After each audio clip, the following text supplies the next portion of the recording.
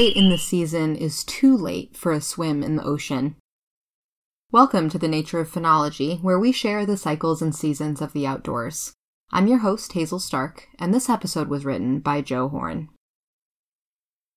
Seasonal shifts always seem to take me off guard and cause me to make some kind of seasonal blunder.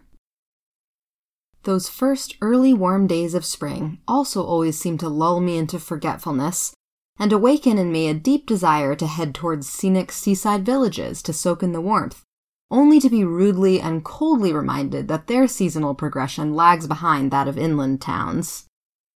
This is also true now, as early fall may seem awfully cold inland, while the seasonal warmth on the coast seems to linger in the air thanks to the heat-absorbing property of the deep, dark ocean.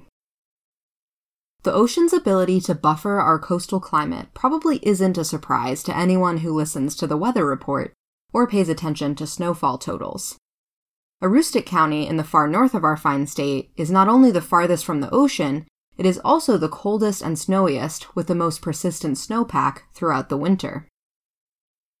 In stark contrast, we have the various coastal villages on far-flung islands and peninsulas up and down the state, like on Vinyl Haven, Mount Desert Island, and Great Wass, where snowpacks have become little more than transient icy patches made slick as temperatures vacillate above and below the freezing point.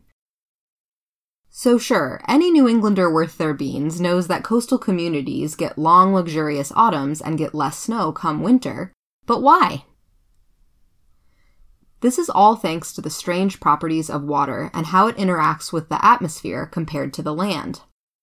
Even though land is generally something on the order of 3 times as dense as water, and one might surmise capable of storing more energy, in truth, land is a rather poor heat bank for 2 simple reasons.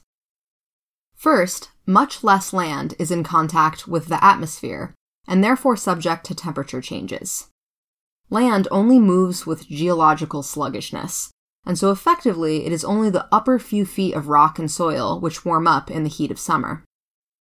By contrast, the ocean is constantly flowing, turning over, and moving. As a result, the top several hundred feet of the water can be exposed to atmospheric seasonal shifts, absorbing that precious summer heat. Second, it takes roughly 4 times as much energy to change the temperature of the sea as opposed to land, making it a fantastic heat storage reservoir. So the ocean both has more volume to absorb heat and can absorb more heat per volume than land. Once the cooler part of the year sets in, the land quickly cools off due to the small volume which has been warmed, whereas the ocean slowly releases its massive heat reserve, warming our coastal communities like a large, albeit rather tepid, hearth. This energy-absorbing feature of the ocean has lots of implications to our coastal climate. Of course, it means that while the dog days of summer on land tend to fall around late July and early August, the ocean is a bit slower to come around, more like August and September. This means that our coastal autumns are notably warmer and longer than what they have in, say, Caribou. This also has influence on things like what plant communities happily grow in the fog-draped summers and mild winters, and what winter recreation opportunities we have inland compared to the coast. Skiing and snowshoeing dominate winter inland, and ice skating is more often possible near the coast. So as the season shifts ever colder, you might pay attention to how our inland coastal areas differ in their weather patterns, snowfall, fog, and temperatures. Lucky for us in Down East Maine, we don't have to pick between which climate we like more. Within a couple hours of driving on subsequent weekends, we can follow the leaf change as it progresses from north to south. This is just one reason I love to call this place home. You can download this episode and find a link to our blog with the transcript, photos, information about podcasting, and more by visiting archives.weru.org.